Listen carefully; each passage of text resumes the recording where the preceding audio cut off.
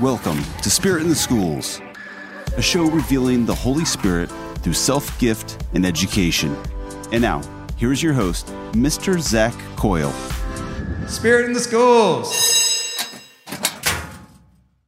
Welcome back, listeners, to Spirit in the Schools. We are so excited to be here with Vanessa Diller from St. Louis, Besancon. And as we start our episode today, listeners, have you ever tried to define goodness? It is a good question to think about. How do we define that? And have you ever thought about how can we increase that fruit of the Holy Spirit, goodness? We are going to offer some answers later in this episode, and it has a lot to do with vision. But as I said, I am here with a colleague of mine, principal at St. Louis Besancon, Vanessa Diller. Welcome to the show. Thank you for being with us. Thank you so much for having me, Zach. I'm very thrilled to be here. We are thrilled to have you, really. This is great. And so we've been colleagues now for 5 years. How long have you been at St. Louis, though? I'm trying to remember. So this will be my 15th year at St. Louis. I taught kindergarten for 7 years, and then this is my 8th year as principal. That's really incredible. I've been there. I've been blessed to be there since I graduated college. I knew it was more than 10, but I couldn't remember for sure. So yeah. That's really fantastic. Kudos on reaching year 15. That's awesome. Thank you. So for our listeners, Vanessa is regarded very rightly as an expert in curriculum design. And, I think, we think about our careers, and when is it that we realize, I actually can say that I have some expertise in this, and you really do. And so Vanessa's really been working on a very important effort our diocese has for curriculum. And this will tie very much into the fruit of the Holy Spirit, goodness. But I think it's a great place to start because a lot of our listeners might not really know that word. So Vanessa, for this effort for our diocese, I think a great question to first ask is, what is curriculum and how is it different from instruction? Yeah, that's a good place to start. And curriculum is something that I myself have been trying to investigate and figure out. But curriculum is first built on the standards. So all grade levels have standards that they have to teach, which are basically prerequisite skills so that the following year they can continue to advance in their education. That's so good. A very workable definition. Yes, I love it. Yes. It's great. And that's different from instruction, which instruction would be the delivery of that content. So the content, the curriculum is kind of the what needs to be taught. And then the instruction is how the delivery is done by the teacher. I was hoping you'd use that definition because I think a lot of our listeners are parents and they may not know a working. But the what is taught versus how is it taught. Right. Absolutely. And I appreciate your reference back to the standards because that's something our diocese is working on. And for a parent, again, they may not know that. But if you think about, I love the working definition, a prerequisite so that your child's ready for the next grade, that makes good sense. Yes. Right? Yep. Well, walk us through a little bit. So our diocese, and obviously I'm blessed to know about this effort and to be helping with it, right? But for a listener, they probably really don't know that our diocese is working on our own curriculum. So can you give a little bit of background on that story? What are we trying to work on? What are we doing currently? Yeah. So again, looking at the standards. So I think we kind of identified as a diocese that teachers understood that there were standards that needed to be taught, but we didn't have a consistent way of providing teachers with those building blocks. So what we've been doing is looking at what we call high priority standards, which are identified by other teachers in the state of Indiana as kind of the most important standards. So in kindergarten, there might be 20 math standards that need to be taught, and they've narrowed it down to the most important standards that, again, are identified by teachers in the state of Indiana. So I think that's so important and worth just pausing for a minute, because I think a listener out there might think, curriculum or a standard comes from government, comes from some higher up, comes from somewhere else. People who don't really actually know what the children need. Wait a minute, hard pause. Yes. This actually comes from our teachers, right? Right. So it does come from people who know what the children need. Exactly. And I think kind of the same misconception happens with our iLearn assessments, which is our high standards test at the end of the year. Even what is questioned or what is asked on the iLearn test is determined by teachers in the state of Indiana. Actually, I think a lot of teachers in the state of Indiana don't know that. I would agree with that, yes. Well, I think it's just a misconception. We know that some companies exist that write curriculum, that write tests, so we just assume, this is perhaps a bigger business or some other industry stepping in. But Indiana really is intentional about that. Absolutely. And I think it helps the teacher understand, okay, well, this must be important because other teachers who have experience teaching this grade level know that this is something that needs to be taught in this grade level. And education has changed back, thinking back when I taught kindergarten, it was very different than what it is now. There were standards that I taught in kindergarten that are taught now in preschool. There were standards that were taught in second grade that are now taught in kindergarten. So as it has evolved, it's been a constant reevaluation by teachers to mold and shape how they deliver different content each year. It's really fun when we get to start with you having the expertise that you do. In fact, hearing that played out, it's great. Well, so for our diocese, so we were talking about how our teachers are realizing that we need a little bit more support on identifying our own standards and how that's kind of shaping what we're teaching and why we're teaching it, right? Yeah, absolutely. So tell us a little bit. So we have this Diocesan Curriculum Committee, which you have been a part of since the beginning, I think. Yeah. When did you first formally start working for the committee? Well, the committee basically started, I believe, in February of 2021. Yes. So I think it was right after COVID. Right. And, before COVID, of course, changed everything in education. Some would argue that we kind of missed, or I guess I would argue, I'll throw myself out there. Sure. We missed an opportunity to kind of step back and look at how we taught prior to COVID and really learn and take an opportunity to say, okay, well, maybe we weren't doing the best that we could have been doing before COVID. Sure. But COVID just exacerbated all of the challenges that teachers face. And I really do feel that everyone lost something in the pandemic. Absolutely. I mean, we have truly the physical loss of life, but our lives were affected in ways that people are still figuring out, right? Absolutely. And our school data can still show that to some extent, correct. Right? And even our teachers, look at how many teachers this summer, I'm sure you were bombarded like I was with all this data from a teacher's perspective, either leaving the profession or not recommending the profession to others because of the challenges that they faced through COVID. We have, but the goodness of the Holy Spirit. And so tying back to that, like we also have those stories of those teachers who have just stepped back and said, you know what? I love teaching. I love being an educator. I love the Lord. And I am like more sure than ever that I want to be a witness. But yes, amen to the hiring challenges. But also I think from both of us, probably a huge thank you to our staffs, right? Yep. Because without a doubt. Yeah, people have stepped up. But you're very right that one of the effects of the pandemic was to make people really look at the industry. And there were some frustrations about where things were. Yeah. And I think all the efforts that the Diocesan Curriculum Committee and just the process, I think it's the most exciting time to be a teacher in the diocese because one of the tools that we've developed is what's called a pacing guide. So we asked teachers within our diocese who are known as experts in their grade level, they looked at those standards and they put them in an order that other teachers in the diocese could follow. So a new teacher coming in now has kind of a roadmap of where they're leading the students for the whole year. And before that was developed, we didn't really have anything consistent for the diocese.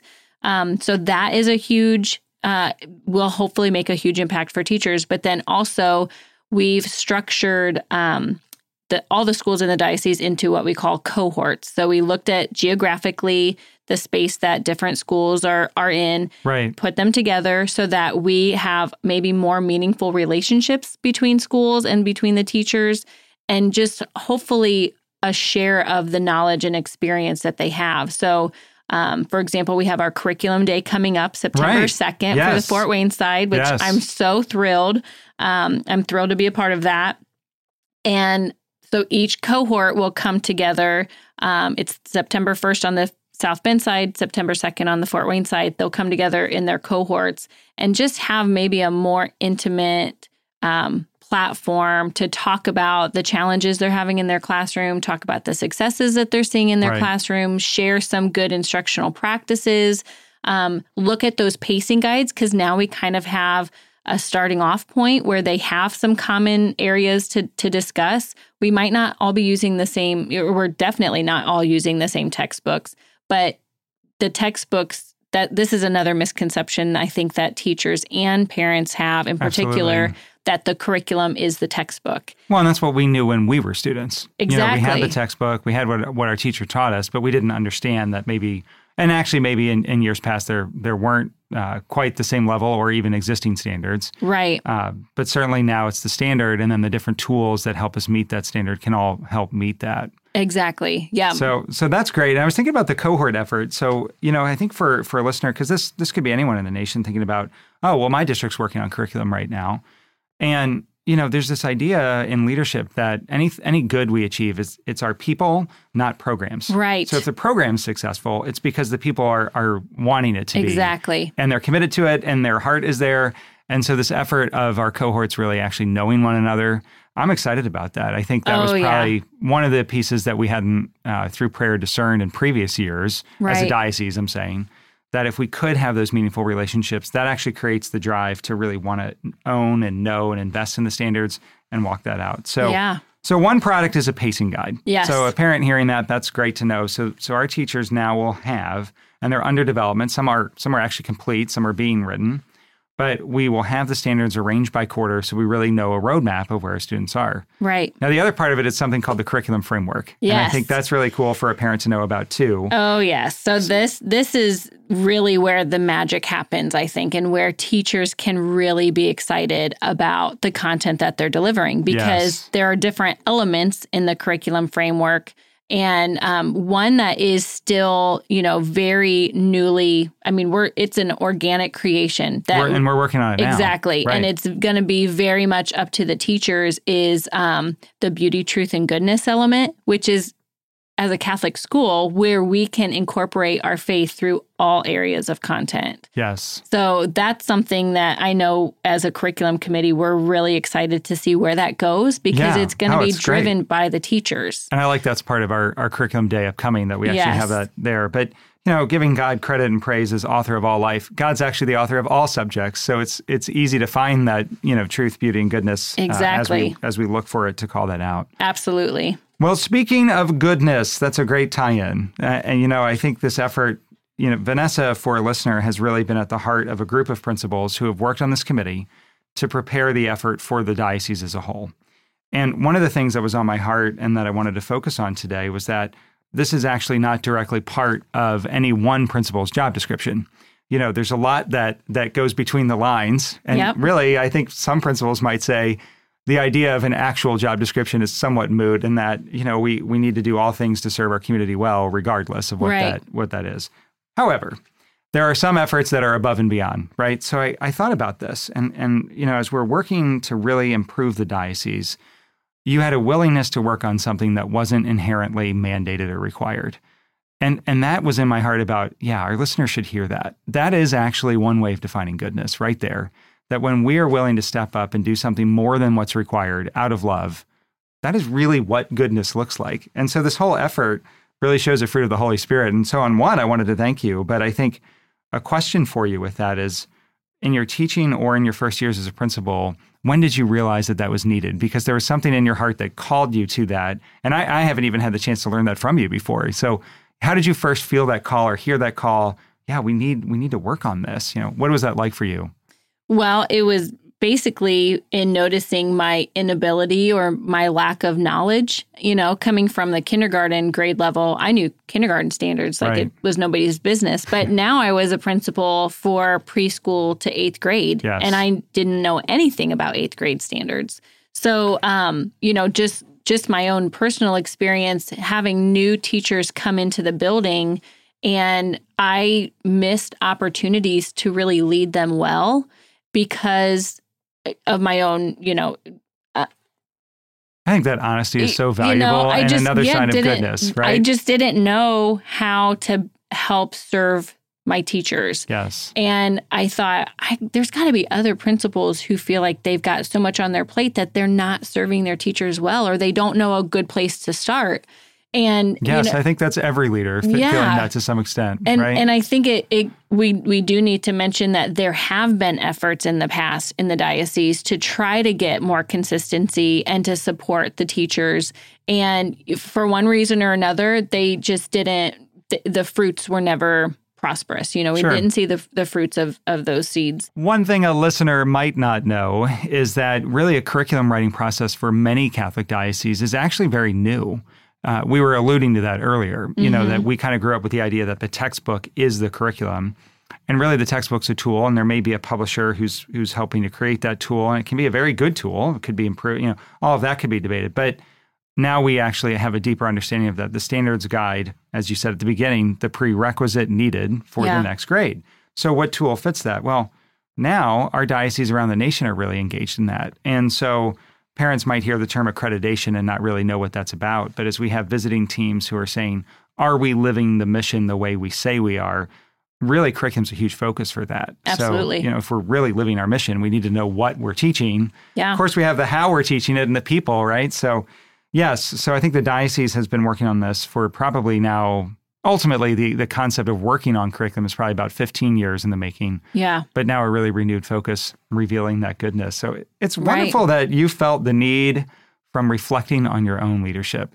Because I think that's one thing we look for in the best educators is that they're reflective of their own practice.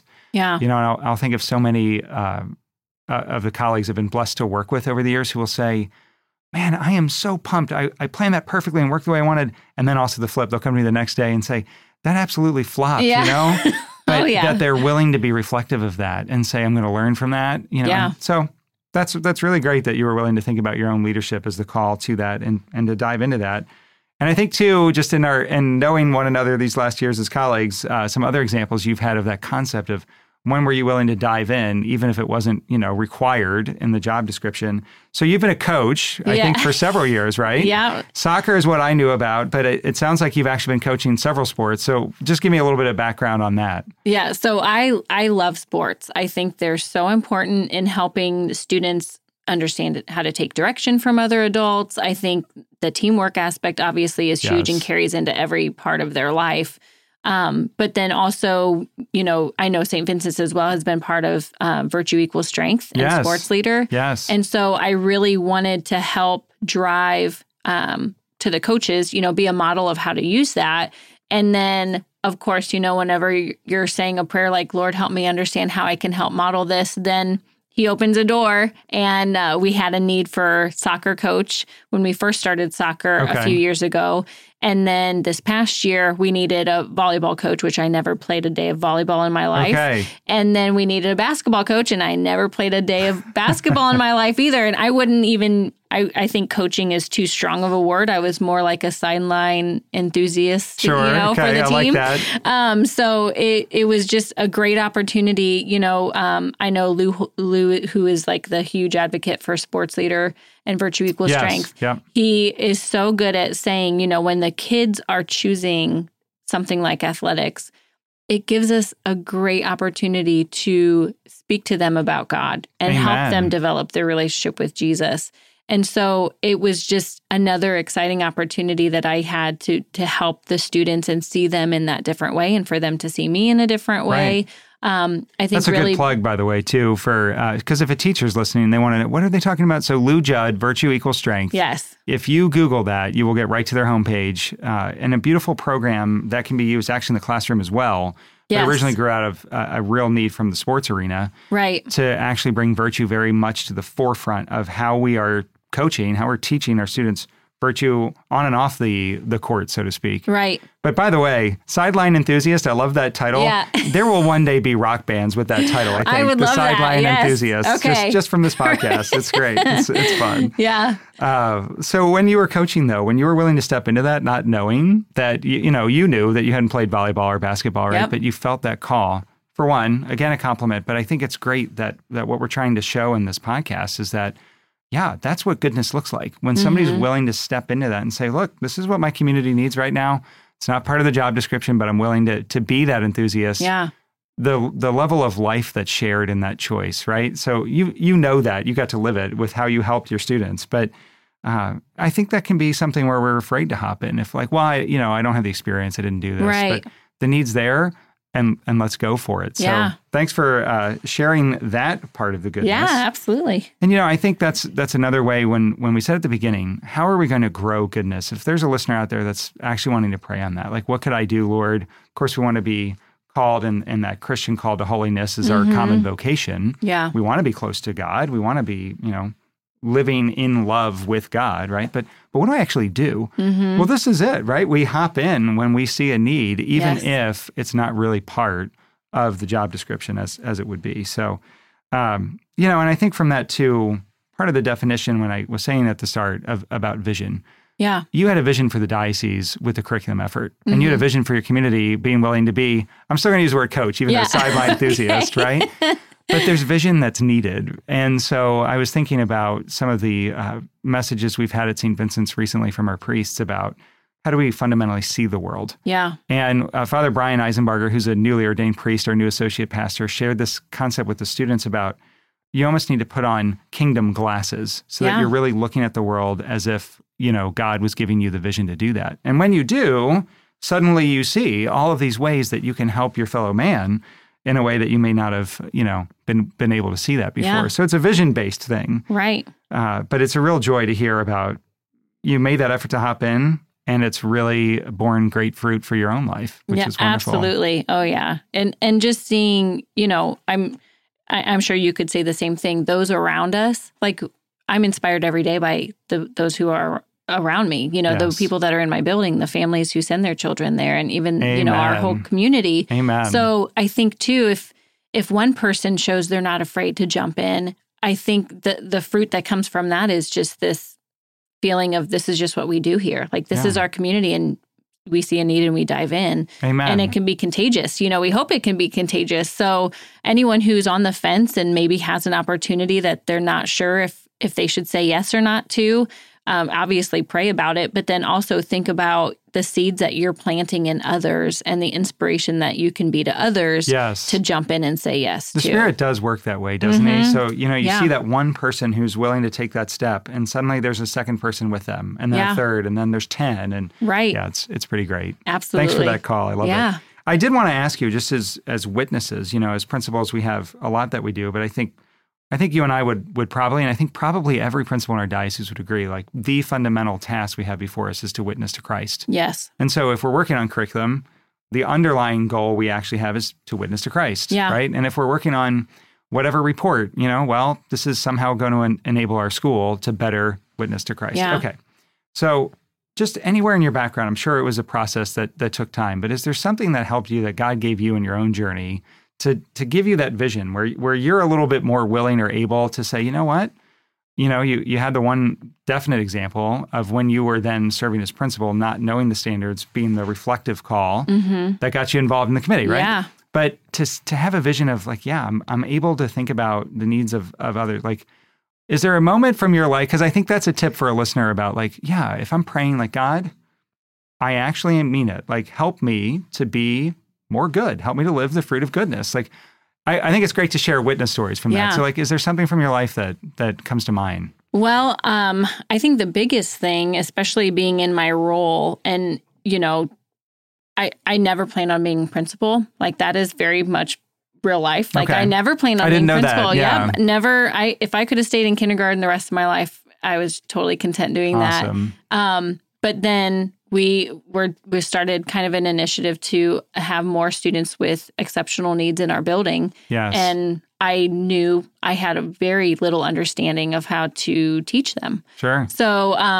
there was an opportunity I had to go to Notre Dame for their Teaching Exceptional Children. It's called something different, but that's what it was called then. Yes. And I didn't realize how much I loved working with peers and really kind of leading, in that role.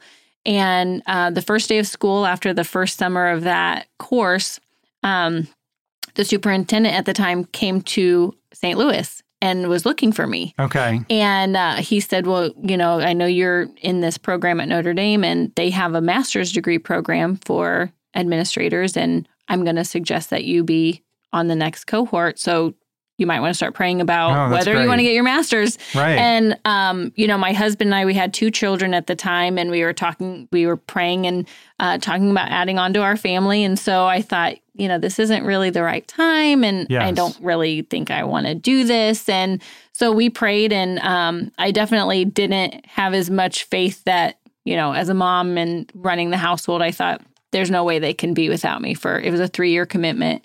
It's a serious undertaking. Yes, exactly. Right. And so I talked with my husband. I thought, well, he's going to say, no, this isn't the right time, or, whatever. And he was like, yeah, I think we can make that work. We can do that. And he just had that clarity. Yeah. Yes. And I mean, I'm so thankful that he, is such a good leader for our family, and being kind of a type A who always has to feel like I'm in control of a lot of things. Sure. I know what my circle is. I try to control everything in my circle. And so I just really thought it was the Lord kind of eliminating all the obstacles to take this path. Yes. Even though I had no idea what it looked like because I'd never thought about it before. And so then going to Notre Dame, the person who was in charge of developing the program, Father Ron Nuzzi, was so intentional in the way he delivered basically everything in the process. Prayer time. I mean, we were doing Vespers every day of the week. Oh, we wow. had to do 9:00 p.m. Mass on Sunday night. Okay. And so everything was so intentional, and he was continued to say, or he was known to say, when you feel like the last thing you have time for is prayer, that's when you need to make time for it. Amen. And yes. I didn't realize the way that the content was structured. I mean, it was very heavy academically, and instructionally, but then also spiritually. I didn't realize until I became a principal how much it mirrored the busyness of being a principal, and that you do have to set aside those times for prayer. And so I feel like everything, like the veil was lifted from my eyes kind of, in looking at this profession and thinking, okay, well, anything that I do in this role really has nothing to do with me. I just had to say yes. And the Lord has just continued to just bless, things that I've done, and any goodness, any good thing that I've done, I know is completely from the Lord. Well, I think it's a beautiful story because, really at the start of what you were sharing was an opportunity that God, in a sense, came knocking, right? Through the superintendent, actually, in a sense, through Notre Dame, but through your husband saying, yes, this works for our family. Yeah. We can choose this. But then there's a response needed, right? So God comes knocking in our life in a lot of ways. Right. But I think the desire to grow in goodness has a lot to do with that. Yes, God, I hear you knocking and I will respond. So, Vanessa, thanks for being able to share that with us. And I really think that as a listener takes home maybe a little bit on curriculum, but knowing that behind it is a fruit of the Holy Spirit, that helps us as parents and as educators too, because whatever the task we're working on, there's something deeper at work, right? And that something deeper really isn't a what, but a who. It's God. Yep, absolutely. And it's been a beautiful story. And I really do think the sideline enthusiasts are going to be just appearing soon from the Holy Spirit's graces. Oh, that'd be great. But thanks so much for joining us. And listeners, we are so grateful for you tuning in. We will catch you next time. Spirit in the Schools. Thanks, Vanessa, again. God bless. Thank you so much. You've been listening to Spirit in the Schools. Zach Coyle has been your producer and host. This episode was edited by Tony Marks. And for more information, go to spokestreet.com/spirit. Spirit in the Schools.